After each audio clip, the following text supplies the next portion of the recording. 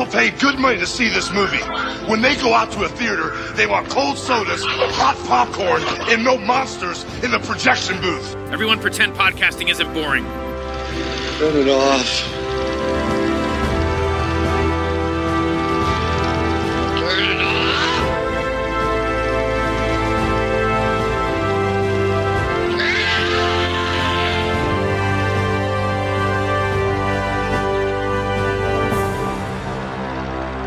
That is me, Remy. I'm a filmmaker, and I'm making a film about Ben, a man of many talents. He was a connoisseur of fine foods, a first-rate poet, a philosopher, and a composer. But what fascinated me most about Ben was the intensity he brought to his work. Ben was a killer. An extremely clever and creative killer. Almost to the point of genius. He could hit a moving target, sight unseen, and strike at a moment's notice. He was a consummate professional. He was quite a guy. So, when he asked us to join in the fun, we felt honored. I mean, he was the star of our movie. And who were we to say no? Afterwards, we all celebrated into the night, and what a party it was, for a short while at least, until things got way out of hand.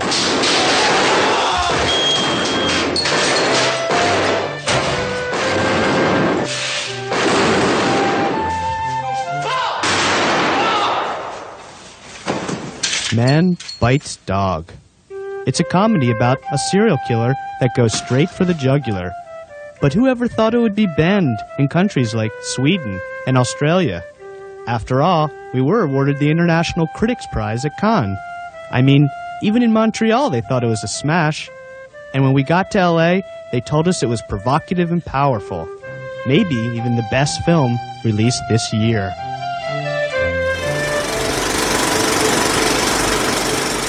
Welcome to the Projection Booth. I'm your host, Mike White. Join me once again is Mr. Rob St. Mary. Cinema! Cinema! This week we are looking at the 1992 Belgian film Man Bites Dog, directed by Remy Belvaux, André Bonzel, and Benoit Poelvoorde. The film is a mockumentary about the serial killer Ben, played by co-director Benoit, who is being followed around by a camera crew who captures some of his more outrageous adventures, but also his thoughts about life, beer, and more. We're going to be spoiling this film as we go along, so if you don't want anything ruined, please turn off this podcast and come back immediately after you've seen this movie. Don't even wait a minute. It was released on DVD by Criterion. There's no sign of a Blu-ray release as far as I can tell. It's streaming out on Max and Criterion Channel, maybe? But it's out there. You can purchase it. Maybe you can stream it. Whatever. I'm not going to tell you where to stream stuff because that changes by the moment. You're on your own. Rob, when was the first time you saw Man Bites Dog, and what did you think, sir? The first time I saw it, I remember the trailer. I don't know if this is the trailer that you're going to use on this show or not, but I remember it was a black and white trailer. But from what I remember, because it's a black and white film, is that it had like a voiceover to it, and it was, "Meet Ben. He is this, and he likes that." And it was very, very light and fluffy, and of course, open. And then there's all the montages of where he's shooting people and explaining how much ballast, how many rocks you need to use, how many pounds of it to sink small children and old ladies. And I just remember the original trailer and just being, God, what is this? Originally, it may have been Fox Lorber or somebody put it on VHS. And I remember seeing it. It had to have been around the time it was out on VHS, because I remember the box art specifically. It said Man Bites Dog, and it had Ben with kind of a gun like this. It was all real up close. It must have been around 94 or 5. I was still in high school. And I remember that I really liked it. And the guys, this is what ties me back to my silly little vampire movie, was when we were making that movie, we really liked this. From time to time, we had certain catchphrases and things that we would say on set when we were working, and one of which was just screaming cinema at the top of our lungs, because when he gets drunk in that one scene and just starts talking about, like, waxing pontific about film and how much he loves film. But it's interesting to watch it because I saw it obviously before I was a journalist and a broadcast journalist. Obviously, I was in radio. I wasn't in TV, but I have made a documentary and things like that. So watching this before I was in journalism, I thought was just a fantastic satire of journalism, much the same way that Natural Born Killers satirizes the cult of celebrity and broadcast journalism in a different way in this period in the 90s. So it just really had an impact on me. I haven't seen this. I owned it for many years in the Criterion edition. Like I said, I also think I saw two different versions of it. And we'll talk about that later, because there is a censored version of this movie. And I saw two different versions because I remember seeing the first without the one scene. And then I had the Criterion version, which puts that scene back in. And anyway, I could talk a lot about this movie before you tell me about your first time seeing it. As you can tell, I may have been the reason that doing this on the show is I said, you should do that one on the show. You're right. And I slotted this into our Shocktober coverage just because it is a very horrific film. It's not necessarily, well, I guess it is scary just to see Ben, but you also have the humor. And really, for me, it's more that examination of the roles and responsibilities of journalists and filmmakers. And saw this one all the way back. It was 93 when it was playing the U.S. I saw it at the Michigan Theater in Ann Arbor. And I've only seen it twice now. I watched it once for the show, and I watched it all those years ago. And watching it again, it felt like I just watched it yesterday. It was so fresh in my mind. I remembered so many parts of this, not every single nuance necessarily, but I was really familiar with the material. It made such an impression.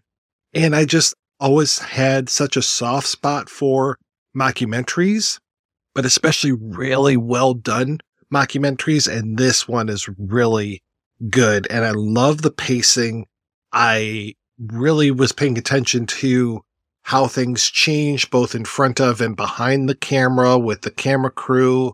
And God, it's sick and funny all at the same time that it just really made a great impression on me. And I was not disappointed to go back. And I thought I was going to be a little squeamish now that I'm an older person and I've seen more of life and violence kind of freaks me out a little bit more. But no, I was still laughing my ass off at this movie and just having a great time. Benoit is just terrific. More than Man Bites Dog, the short film that was on the Criterion Laserdisc.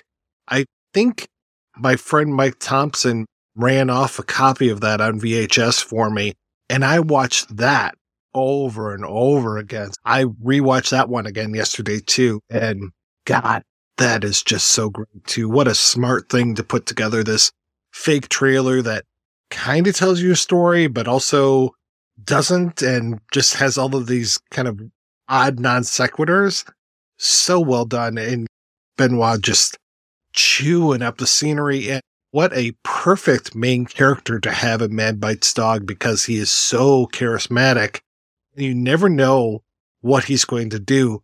He plays on that line of sanity and insanity so well that there are so many times where I just feel like he's going to snap. Sometimes he doesn't.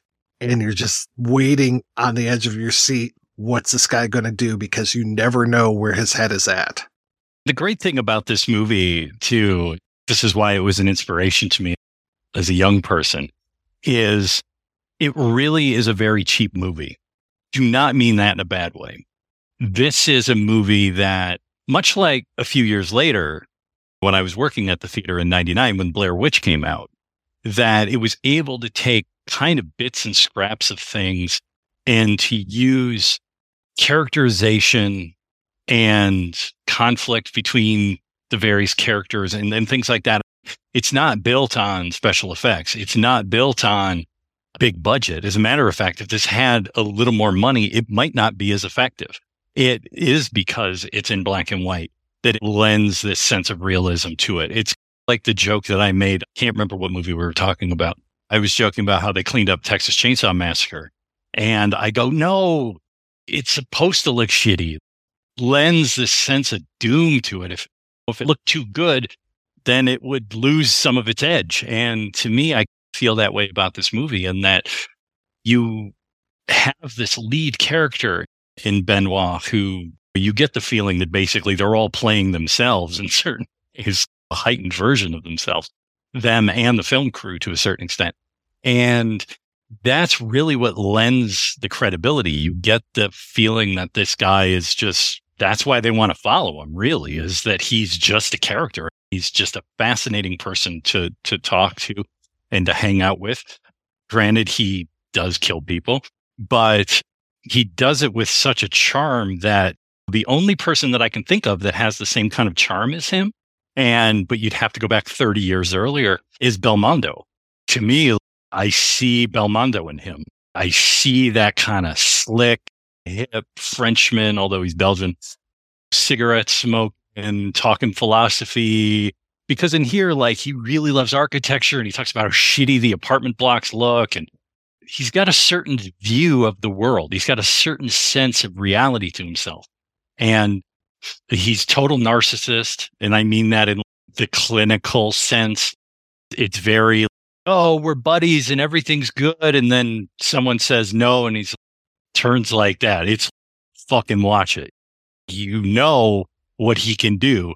And it's, are we all going to go along? Okay, we're all going to go along to the restaurant and we're all going to eat.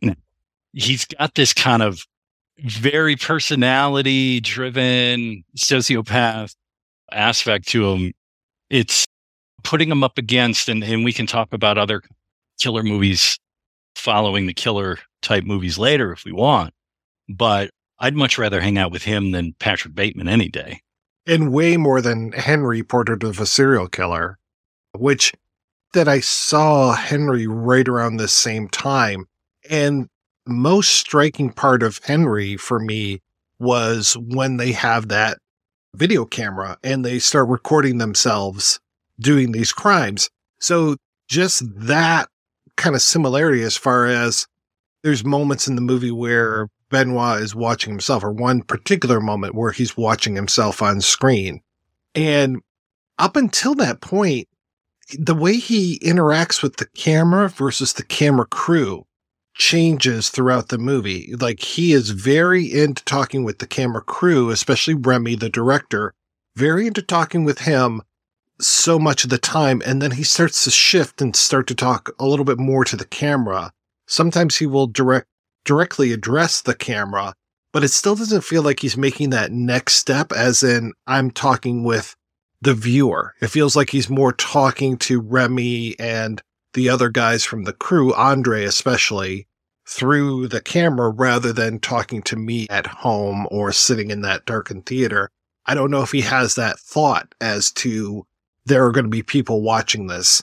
Even when he's watching himself, he doesn't really talk about how are other people going to perceive this. Yes, he is very full of himself, and I know exactly what you're talking about with that. Let's all go to the seaside and have a great dinner, and no, sorry, I can't do it. I made plans, and just that ice comes into his stare. And otherwise, his face, he smiles so much in this movie. Sometimes it looks like one of his eyes is a little lazy, or like he's doing a cross-eyed thing. So he just looks really goofy. He's got like a big nose and plastic features. And I can see what you're talking about with Belmondo, because Belmondo, he's a handsome guy, but at the same time, he does look a little goofy sometimes. And Benoit is right there with him. And just that energy, and you feel the energy from Benoit throughout this whole thing. And he's so proud of himself when he's talking about how to weigh down these corpses. And you get that really early in the film. I think it's like the second scene, maybe? It is the scene right after the credits, because the first scene is him on the train, and he's on the train and he sees this woman, and then we're in it. They don't fuck around. You are in it. It's him strangling this woman on the train, and she's trying to fight against him. Watch him squeeze the life out of this person. And then it cuts to the credits and the title. And I actually really love the original literal title. Like, I understand why it's called Man Bites Dog, because that is a phrase towards news report. It's not dog bites man that's interesting. It's man bites dog that's interesting. So that's what you think about as a journalist, right? But the original title, which often, at least on the Criterion and on the version that I watch, will have the original transcription, the original literal French, and it happened in your neighborhood. So I like the idea that the filmmakers had this idea that they were this is just a common thing. This is where I'm following someone who's your neighbor or something. So it adds a different kind of texture when you think about that title. But coming right off that strangulation is him by the quarry. And we see the quarry over and over. And the quarry actually becomes kind of a pit of hell for the filmmakers as we get towards the end, and where they have to really come to terms with what they've actually been doing, because viewing it through a lens is one thing, but actually having to deal with the aftermath is another. And so he's explaining in that first scene after the credits, all the weighing down of various.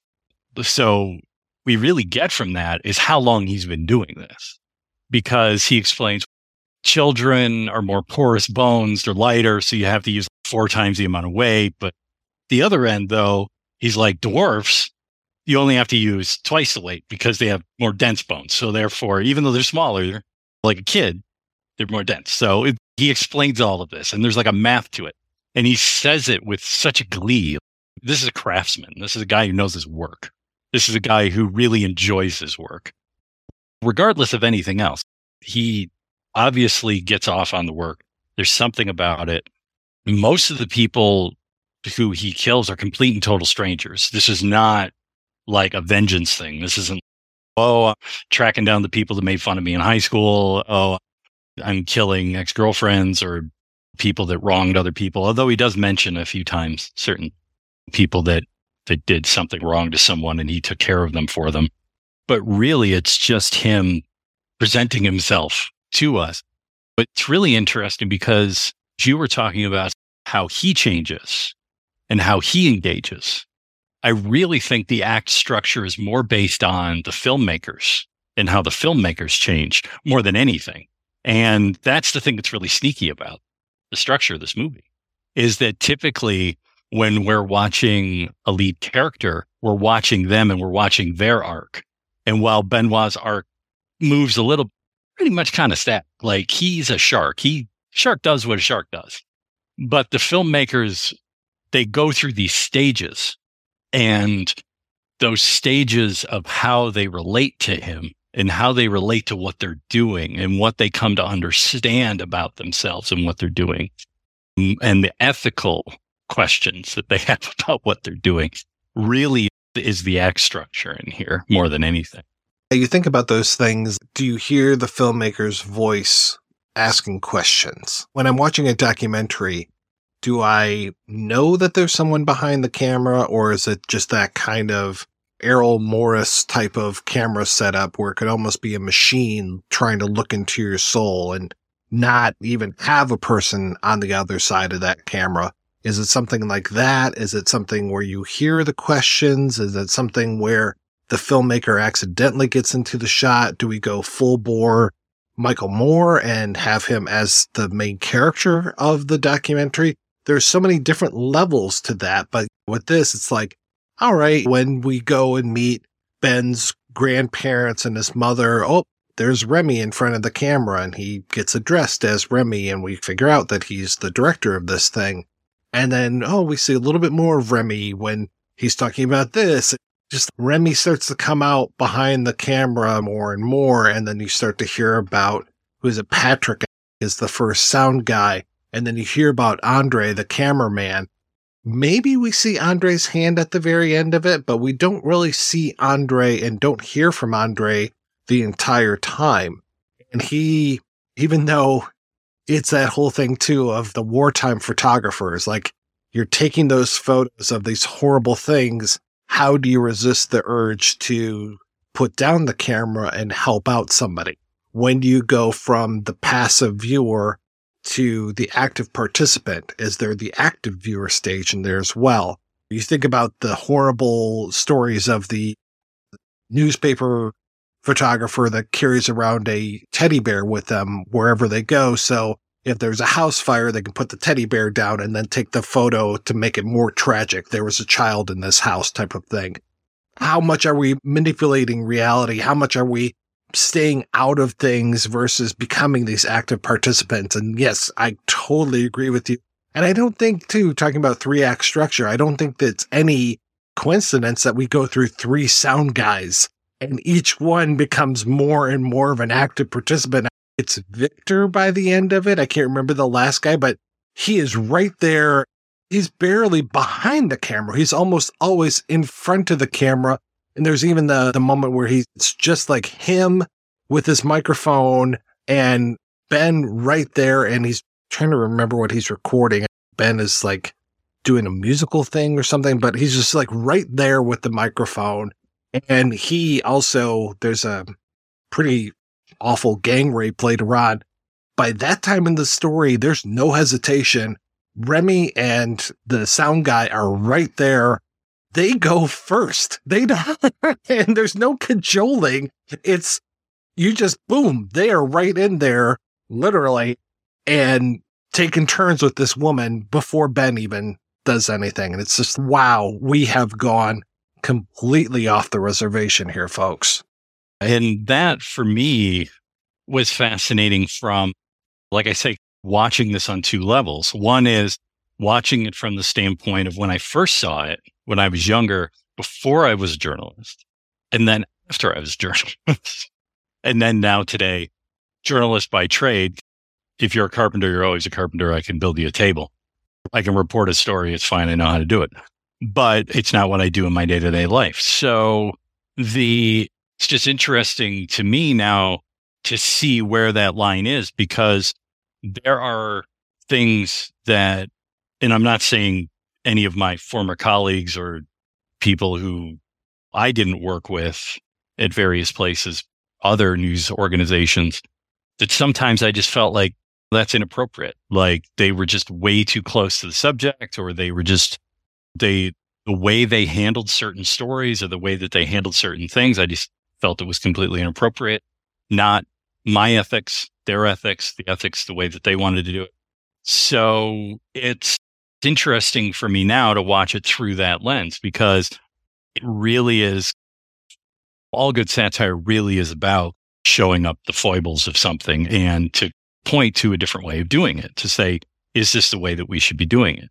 And that really what they did is really kind of great look at that, because you see them get sucked in, and they get sucked in because there's a force of personality. And what I mean by that is with Ben, he is dangerous. He's also manipulative, emotionally manipulative, narcissistic, sociopathic in that way. So that's also difficult. But I also think there's an aspect of, this is a really good fucking story. And as a journalist, I really want to tell this story. And I'm going to be able to tell it in a way no one else can tell it. But they get corrupted in doing so. That they move from being observers to being participants. And it gets further in. It gets further in the further in you go, to the point where there really is no daylight between them by the end, to be honest. There's one thing that I really picked up on rewatching this yesterday versus 30 years ago when I saw it, which was the economics of everything. That Ben, pretty quickly in the movie, he is talking about how he will murder a postman the first of every month, so then he can go through the mail and find all the pensioners and then go and murder the old people. Serial killer is this, because he's there for the thrills. He's there for sometimes the revenge, like you're talking about, but a lot of it is he's there for the money. And when he goes in and robs an old person. They look like they don't have much money, but they've got money everywhere. And then Remy, I know you guys you're broke students here. Let me help fund the film. And after a while, he is producing the film that's being made about him. He is the one that is holding the keys to the kingdom. He's the one that's giving them money for this stuff. They become beholden to him in that way because Remy even says at one point, he's like, I might not be able to continue this. We're running out of money. And then next thing you know, it's Ben is like, oh, no, here you go. Look at all this money that's hidden under this mattress here. And there's some stuff up here along the tops of this armoire and all. And then later on, too, he's walking down the street and he's talking about these housing projects. And like you said, he's very into architecture. And the brick is this awful red color and every single building looks the same. And you get to see just how run down everything is. And his hideout is so run down, and you just get to see this urban decay everywhere. And at one point later on in the film, he moves into a more upper crust type neighborhood. And that's where things really start to go wrong for him, is when he goes in and he punches that woman in the face and she's having a fit on the floor. He eventually finds the husband. And that's also where it's like, oh, hey, bring that microphone closer. And he breaks the guy's neck. That was a pretty good sound effect, wasn't it? And then the little kid. And again, making these guys complicit and in turn making us, the audience, complicit. But it's just, hey, help me kill this kid or let me find this kid. And they're running around and like turning on the spotlight that they have. So they're lighting up the backyard and they're helping find this kid.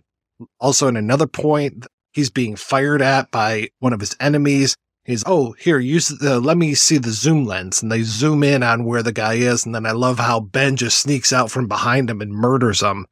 And these guys are active with the camera and with the microphone and the equipment, much less, here, let me help you, Ben. Let me weigh down the bodies. Let me go down into that quarry like you're talking about. Let me go down in the quarry and try to hide these bodies. He's not even doing it. He's up above yelling down at them. Just, what kind of slipshod job are you doing? Andre, put the camera down and help these guys out. And he's way up there yelling down orders to these guys who, like you said, it's a pit of hell. You get to see all those dead bodies that are down there that he's just been dumping one after another.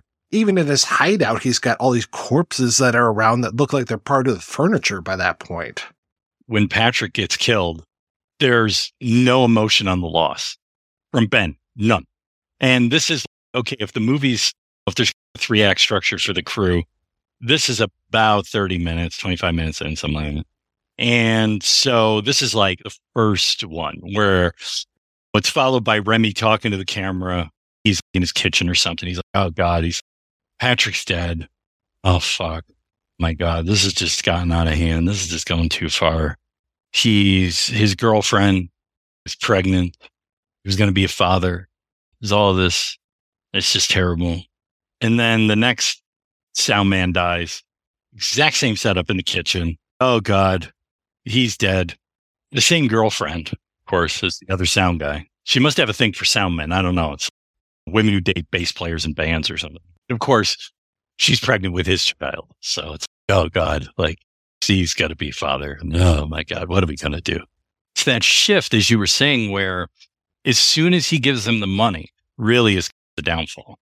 That is the first real piece of it. Because if you look at the way it's structured, okay, you could say before that, there's some things that are real tells where it's, okay, they're trying to keep that distance. They're trying to keep, and there was the thing also that I noticed I was watching it this time was I noted when Remy comes forward and he engages more, because in the first few scenes, they're very behind the camera.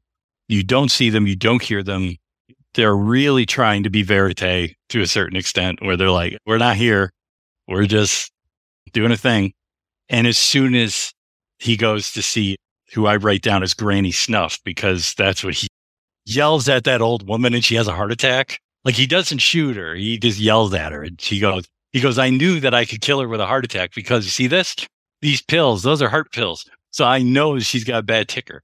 So I figured if I just screamed at her really hard and just jarred her really well, that would be it. I could just kill her that way instead. It's much easier.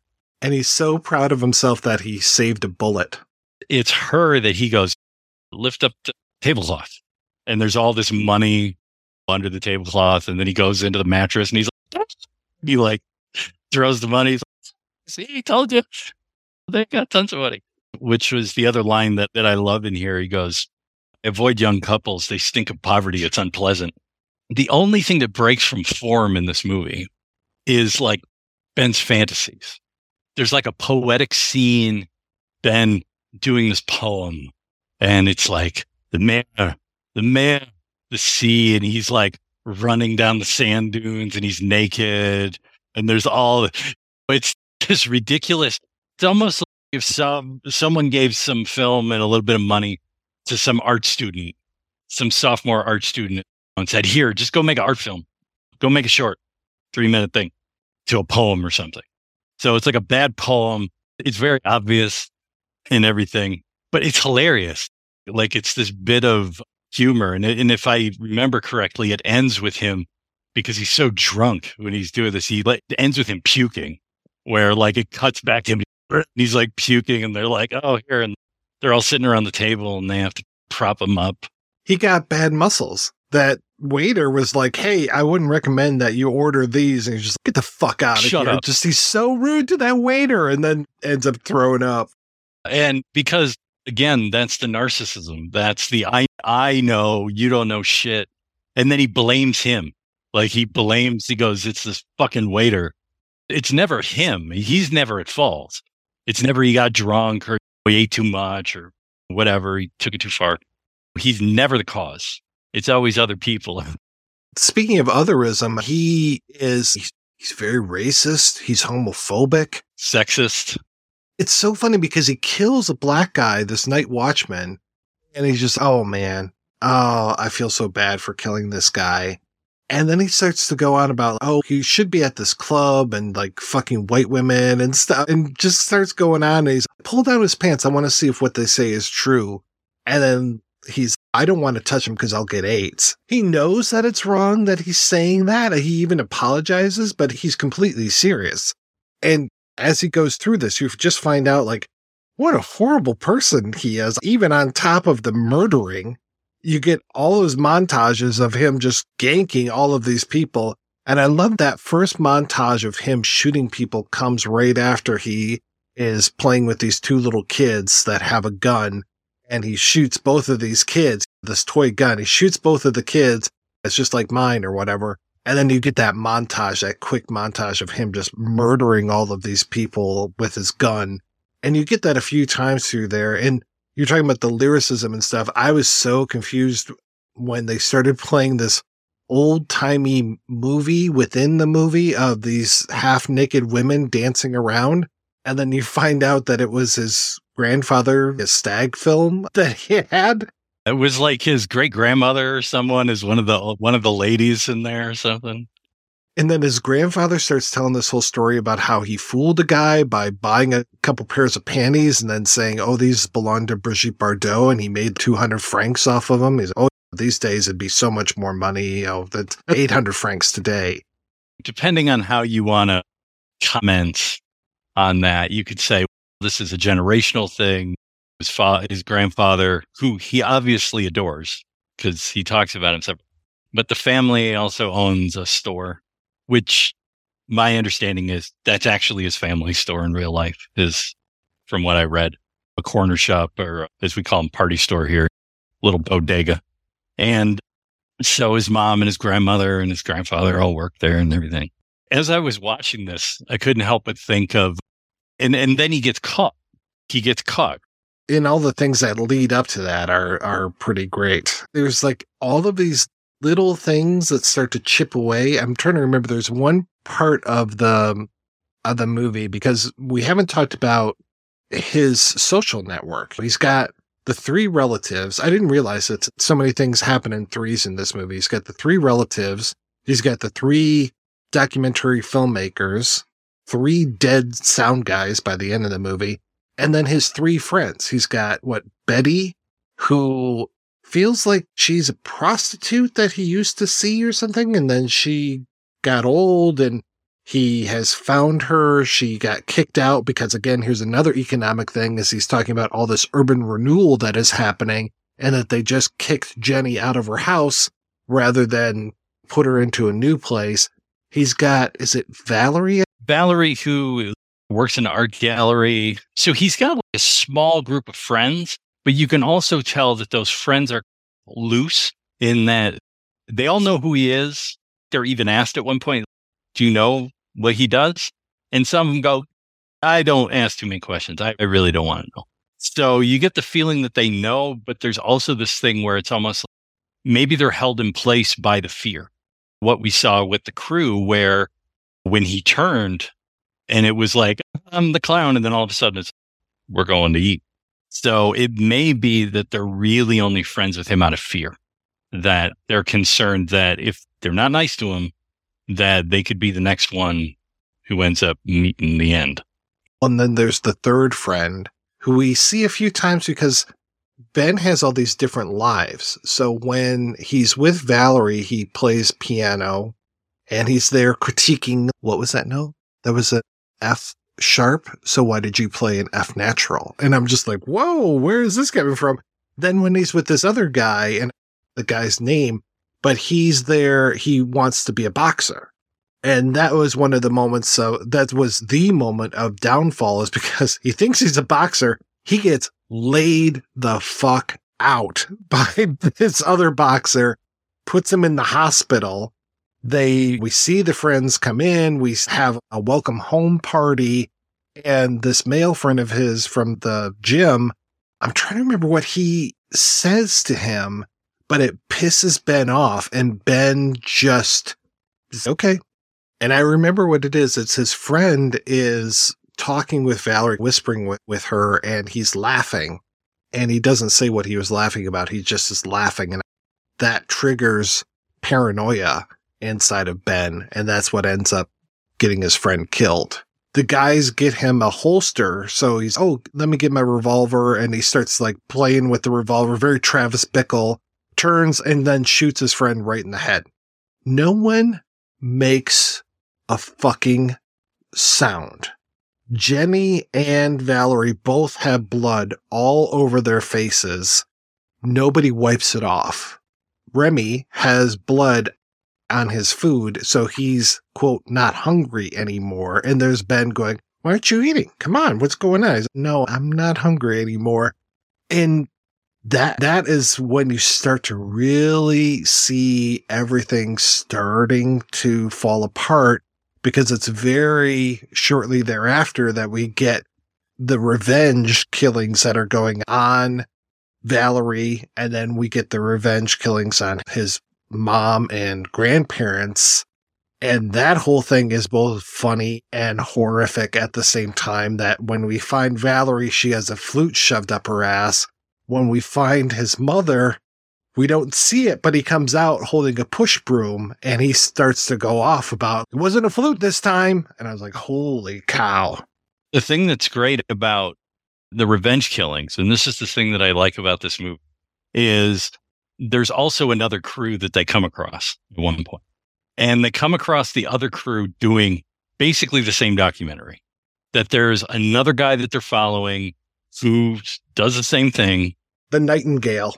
They have video equipment, though. And Ben asks him, he goes, Remy, what is this camera? And he goes, oh, that's a video camera. He goes, is it better or is it worse than what we got? He goes, oh, it's not as good as what we got. So he breaks that and they kill the whole crew. And they kill the guy, too. He kills the Nightingale right away. And that's when the film crew comes in, or the video crew. I want to say that Ben hands a gun to Remy, and Remy is the one that kills his counterpoint on the other side. Or kills the sound guy of the other crew. That's what it is. Here's the competing artist. Please. You're an artist. Please take out your competition. You can't allow this. And the thing that I really love about that is that there could even be another one. Because if there's this revenge killer out there too, who's taking revenge on Benoit for all of the things that have been going on, that just adds an extra layer. they're only following one of these guys. That's the thing I find hilarious, is that it opens up your mind to go, oh my God, there's at least 2, could be 3, maybe 4. Could happen in your neighborhood. Exactly. And that's where the title is. But then other crew, when he kills that other crew, looking at the timeline in my notes here, is right after that, they go back to the bar. And so they keep going to this bar. There's this like local bar, local pub. And Benoit keeps messing with the barmaid. Come on, show us your tits and all this. She likes it. And she could tell that she obviously doesn't. She's just tired of his silly ass.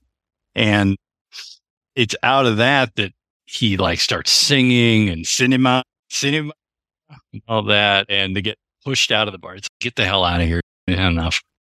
That is the scene that was cut.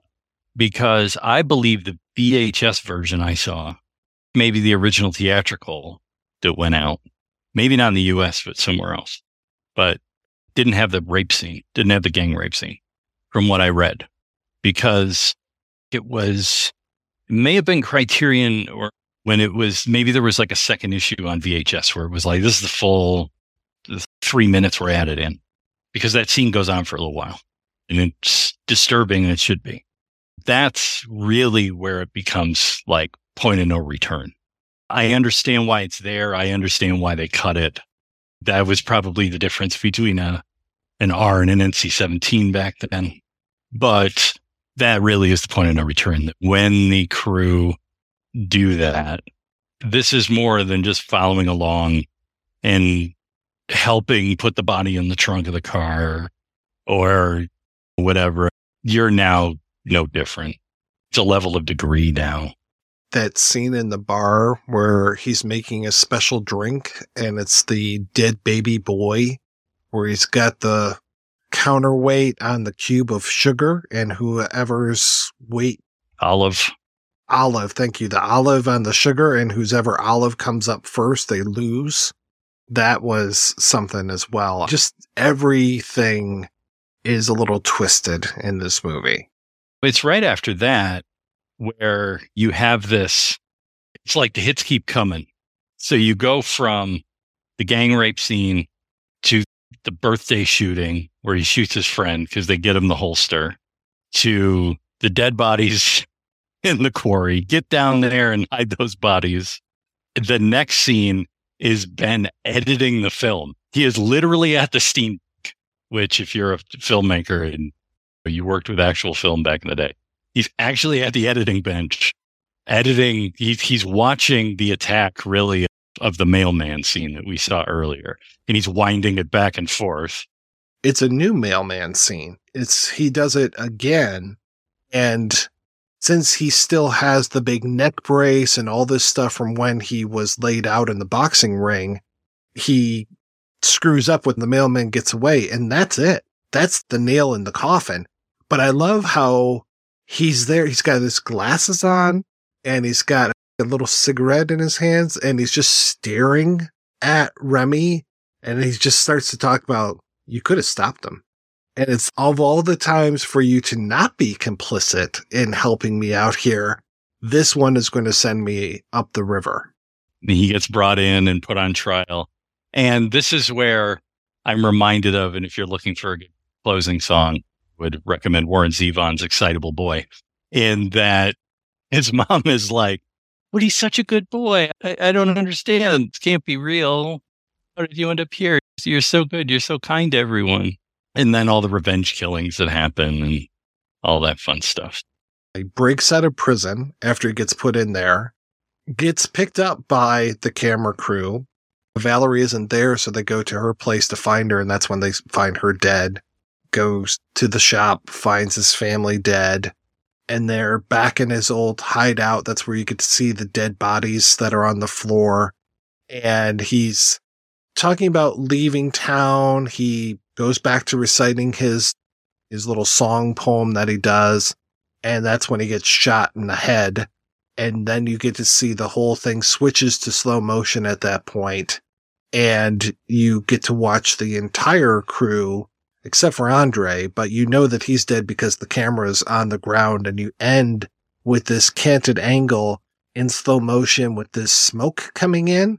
It's really a striking shot. And you just watch that smoke just billowing in slow motion. I guess the third sound guy's name was Vincent. And so you get to see him shot in the back. And then it's odd because just last week we talked about Island of Dr. Moreau, where there was no soundtrack until a final music cue. Same thing with this week, which is very odd that we talked about 2 movies without a soundtrack in a row. That ending is great. I love that last shot. I don't think it's as good when we talk about, because really this movie, for thinking about it, and you have to think about, and granted, it's just a movie, but thinking of the internal logic of the film itself as a document that was created. So the question I have is, were they editing up until the end? And then that last piece was someone found this after all the filmmakers are dead and put it all together? Because the conceit of, I was talking about Blair Witch, is that, okay, this is all found footage. And then someone put it together after we found the footage. The kids disappeared. We don't know where they are, which is, of course, Cannibal Holocaust. So the question becomes, to my mind, who put this together? Did they finish it up until that last shot and someone slapped it together? I don't know. I guess we could torture ourselves with that. But just that last shot, I just love how it really sums it all up. It really gives you something to think about as like the mag just rolls out. A lot of mock documentary or mock film in that way works on a similar conceit. Probably the most humorous version of that is the end of Monty Python the Holy Grail, where the camera stops and the camera rolls out. I just love that kind of, the film ends, just rolls out. That's a really good question. There's another question I have for you, and I don't know if I was reading too much into this, but before he gets knocked out in the boxing ring, there's him getting suited up for boxing. And there's a woman who's a cleaner there, and he says, "Oh, I got her this job." And there's a little kid there as well. The look that he exchanges with the woman, it feels like they had a relationship. And then after that, I'm thinking, is that little kid his? Because there's a little kid, and then isn't there like a teenage girl, and he's, "Hey, you and me, we should go do something or something." The way she stands away from him makes me think, oh, they have a history. All right, we're going to take a break, and we'll be right back after these brief messages. Step into the gallery, dear friends, for horrors, nightmares, and spooky tales. This is the Midnight Viewing Podcast, and we like to discuss the frightening world of television horror anthologies. From Rod Serling's Night Gallery, to Tales from the Dark Side, to Hammer House of Horror and more. Father Malone, Chris Stashew, and Mike White will be your docents during this midnight viewing. Available wherever you download your podcasts from weirdingwaymedia.com.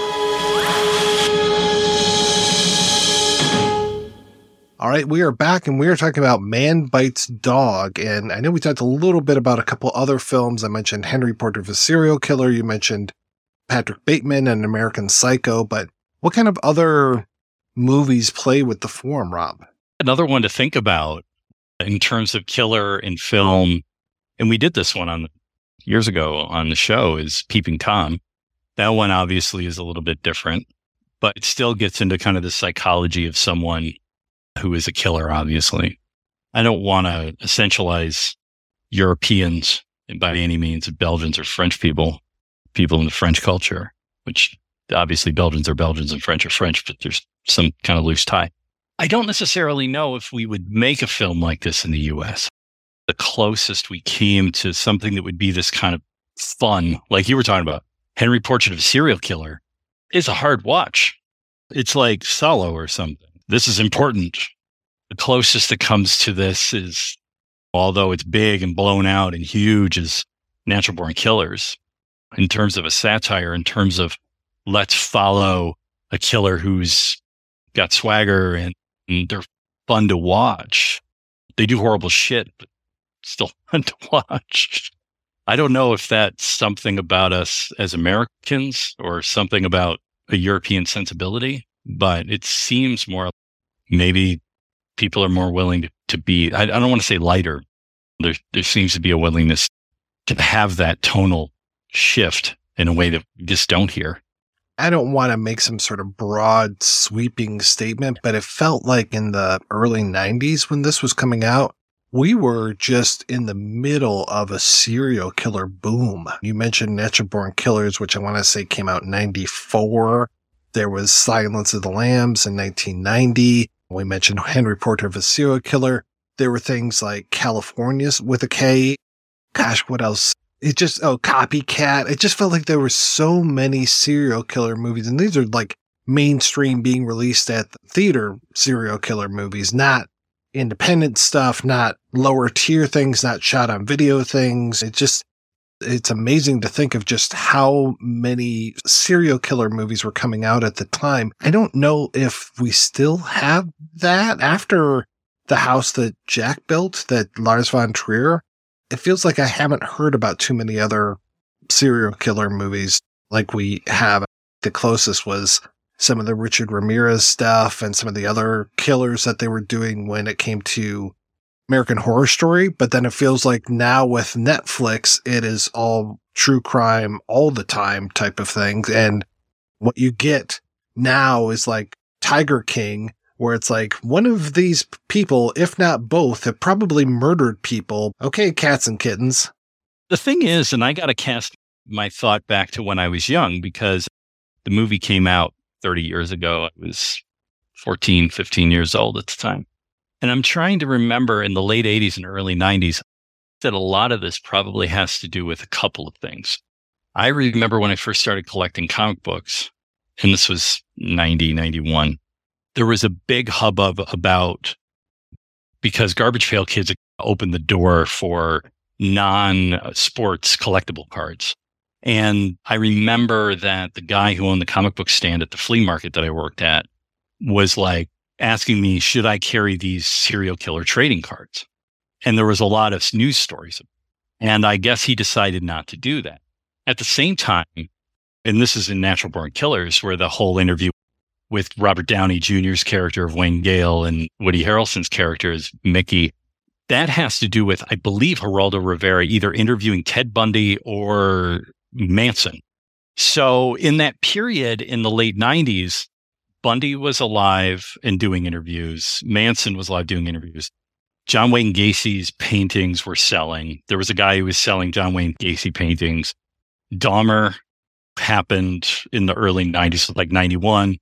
If anything, we were also in a time of psychologically, because the thing I remember was a lot of times they would show these interviews or they would have these stories of these people, and it was all predicated against a psychologist or a psychiatrist who would explain, what is it about these people? What causes this to happen? Where does this come from?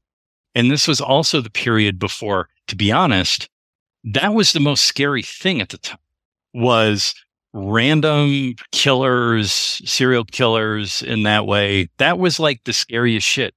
Today, it's mass killers. And there's a difference. In the case of Ted Bundy, it was like he just kept picking up, I don't think it was nurses or something. He had a certain type, or there were certain killers that had a certain type. There were nurses, and definitely the sorority down in Florida is what I think of the most. Dahmer was killing all gay men. There was a certain MO. There was a certain type. And then, wasn't to say that you didn't have mass shootings, because you did. I remember there was a mass shooting in the late 80s at a McDonald's in Texas, where it was like some guy went in there and shot 10 people or something. And then, of course, you had the post office shootings, where the term postal comes from, because there were so many shootings at post office, including one right by us where we grew up in Royal Oak, was one of the first ones. In the 90s, you had this psychological interest. As a culture, we wanted to psychologically understand these people. That came out in news media, and it came out also in film. Now it's shifted, where now we're in a place where we're dealing with mass killers, where we're talking about a guy who walks into a Walmart with an AK-47 or an AR-15 and shoots the place up. And it's a completely different frame. It's a completely different idea.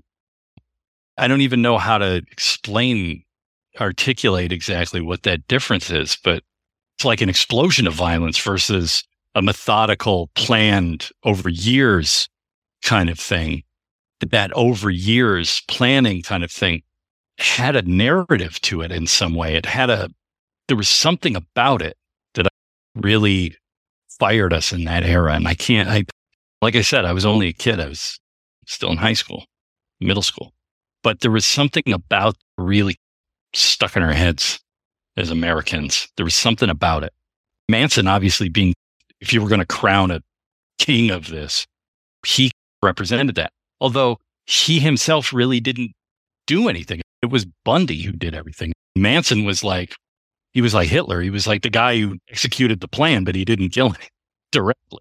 It was Ted Bundy. It was Dahmer. It was all of those guys those were the guys who actually did. John Wayne Gacy with the 30 boys buried in his crawl space. Terrible stuff. We definitely had a bit of a resurgence of that over the last few years with things like all the CSIs, the Criminal Minds, especially Criminal Minds. That one, after a while, I just had to stop watching because it was just so upsetting to see some of these things, and they just had to keep coming up with different serial killers every single week. Law and Order SVU is pretty horrific when you think about the cases and stuff. Really, with, what was it, Mindhunter, the HBO show, the David Fincher show, it feels like we never got that third season. Maybe one of these days we'll get the third season, which is such a shame because they were building to the third season throughout the first and the second season. So we're all here with blue balls now, but it feels to me like that was around the shift of we've had reality TV for 30 years as well. And it feels, oh no, Netflix is now just eating everybody's lunch when it comes to true crime documentaries. And there isn't a case that goes by that doesn't have some sort of either half hour or multi-hour stuff. One of the biggest hits last year was the Dahmer series that they did. It was just so many people talking about Jeffrey Dahmer. And I'm just like, guys, I don't need to watch it, live through all of the trial and all that kind of stuff. So a lot of my coworkers weren't even born yet.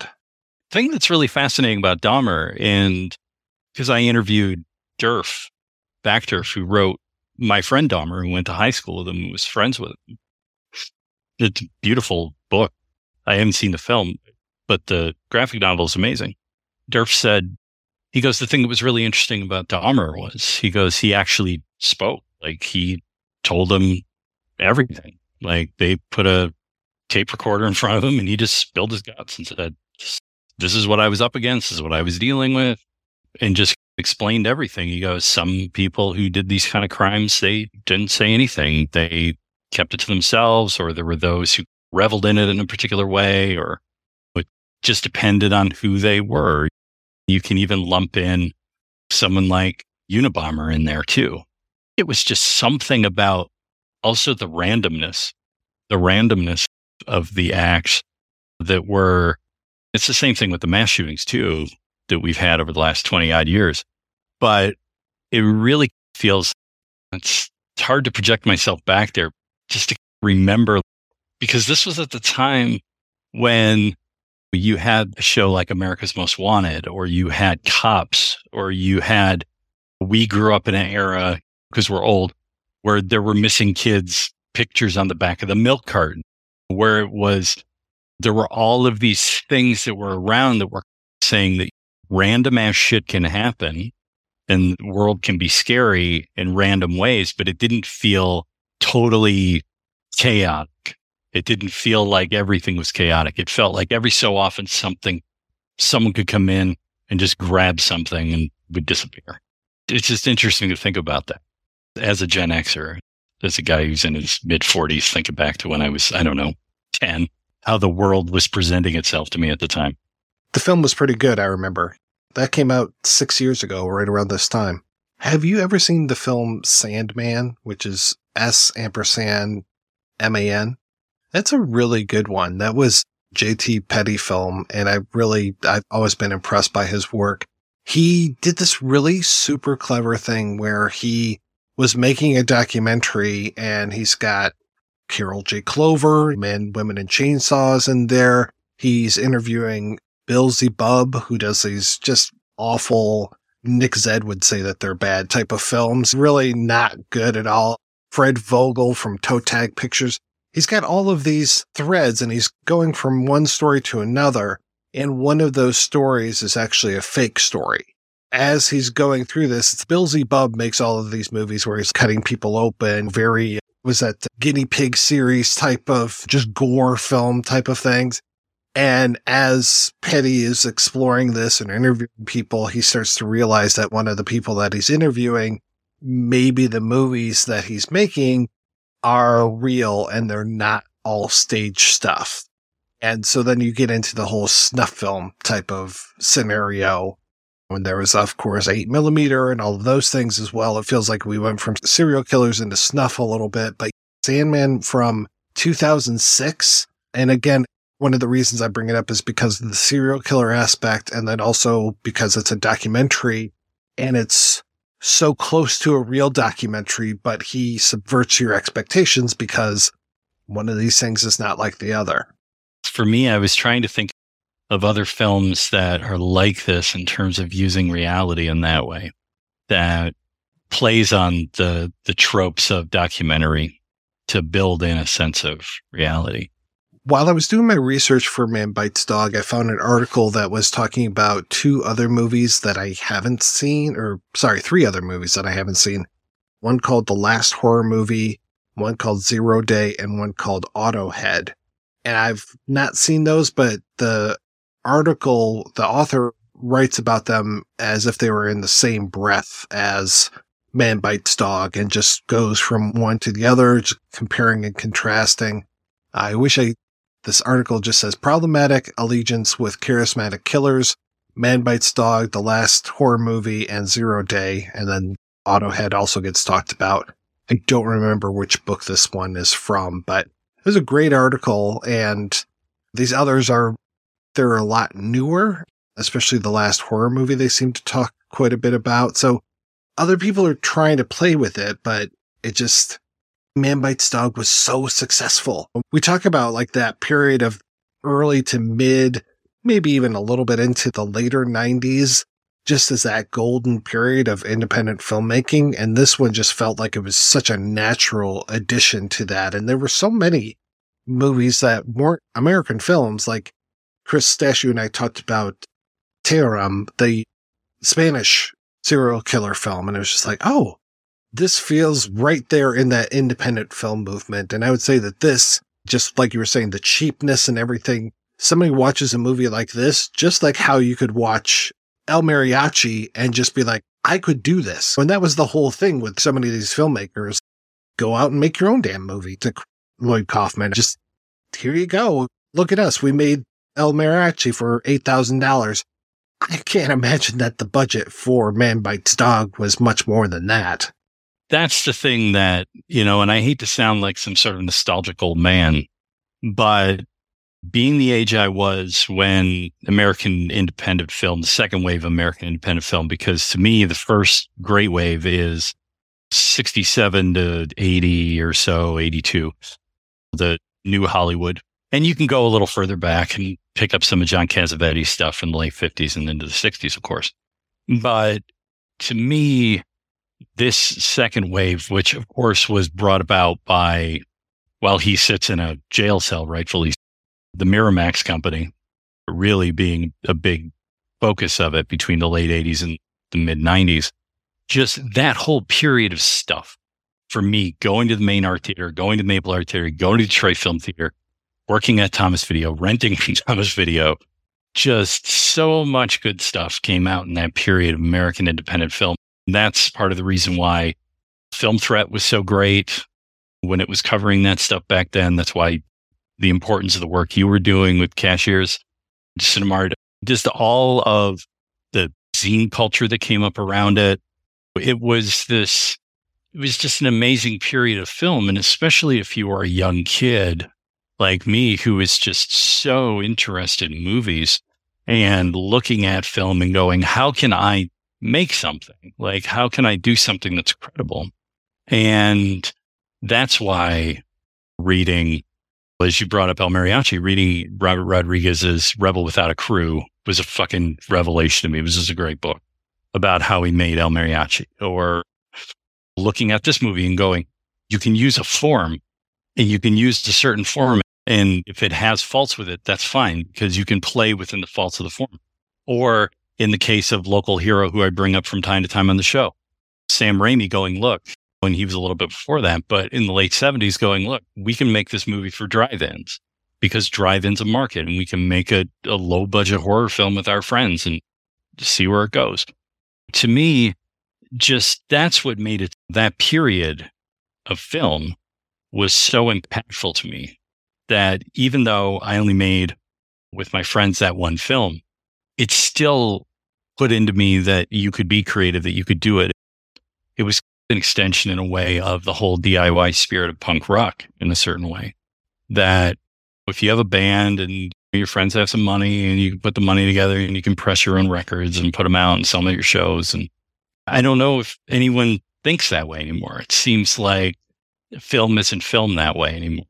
Things change, but it's just interesting to me. Things change, people change, hairstyles change, interest rates fluctuate. You end up with no hair like we did. The other thing I wanted to talk about in here, and this has been the real sad part for me, is Benoit should have been a actor that we saw more of.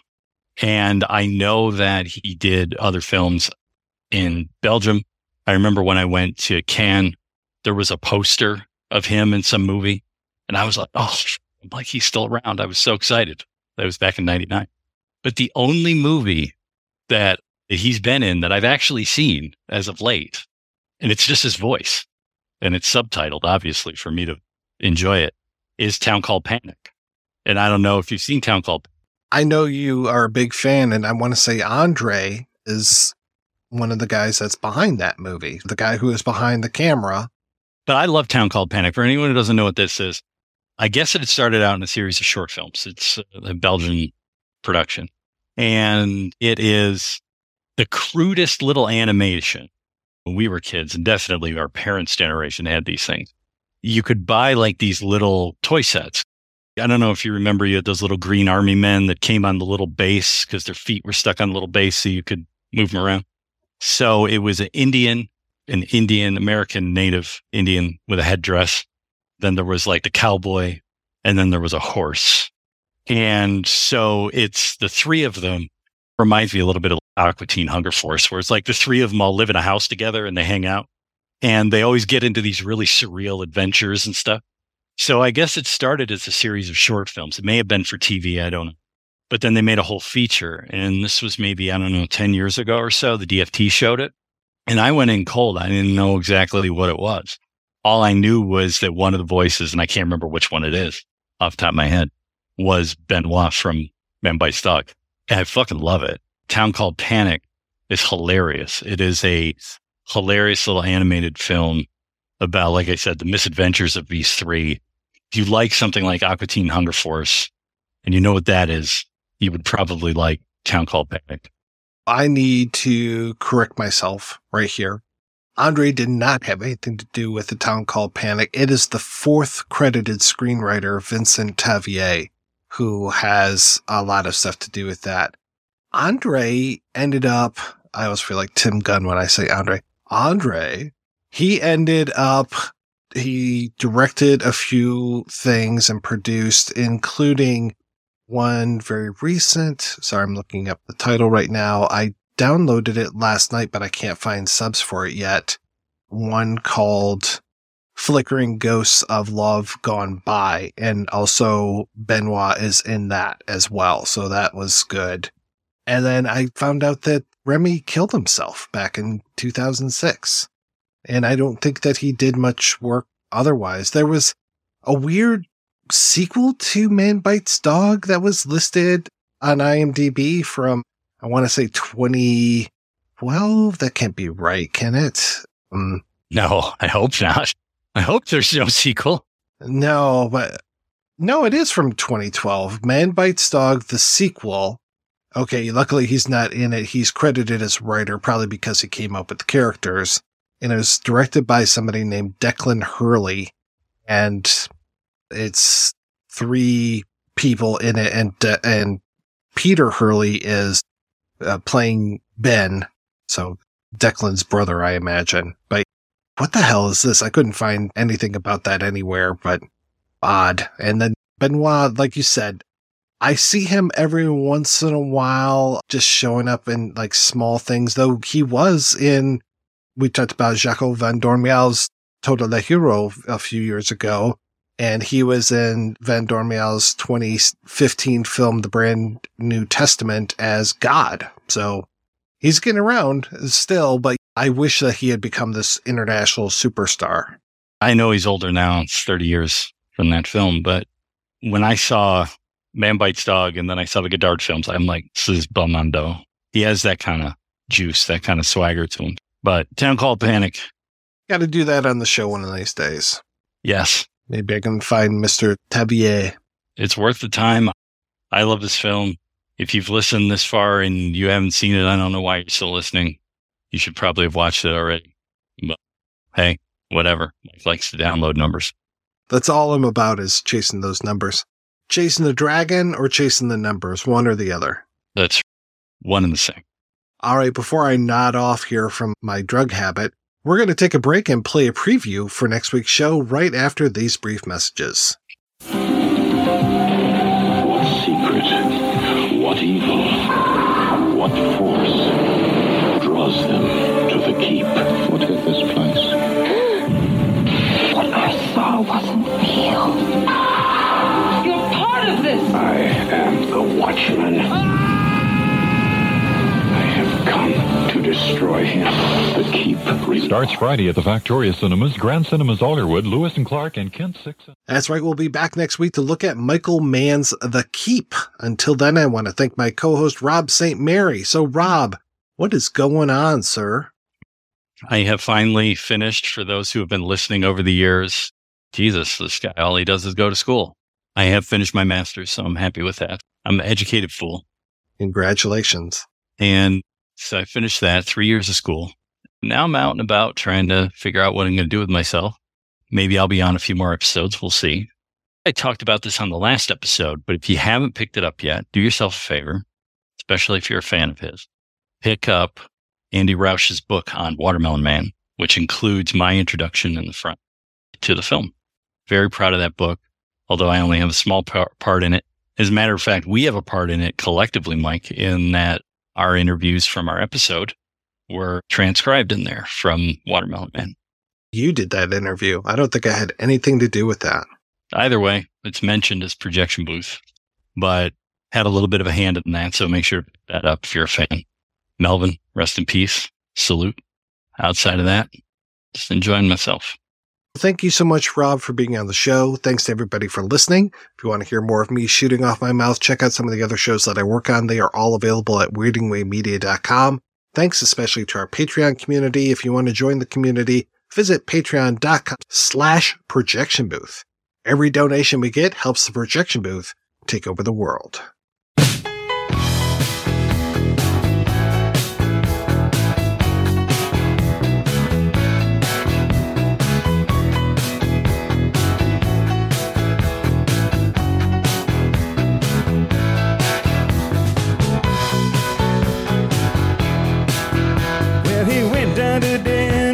Sunday best, excitable boy, they all said. And he rubbed the pot roast all over his chest. Excitable boy, they all said. Well, he's just an excitable boy.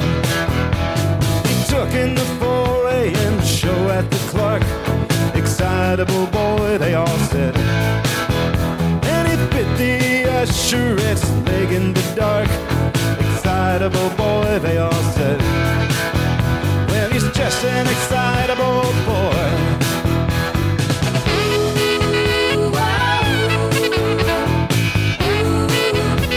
Excitable boy.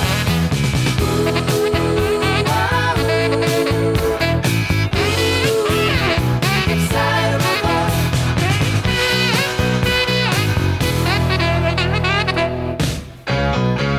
He took little Susie to the junior prom. Excitable boy, they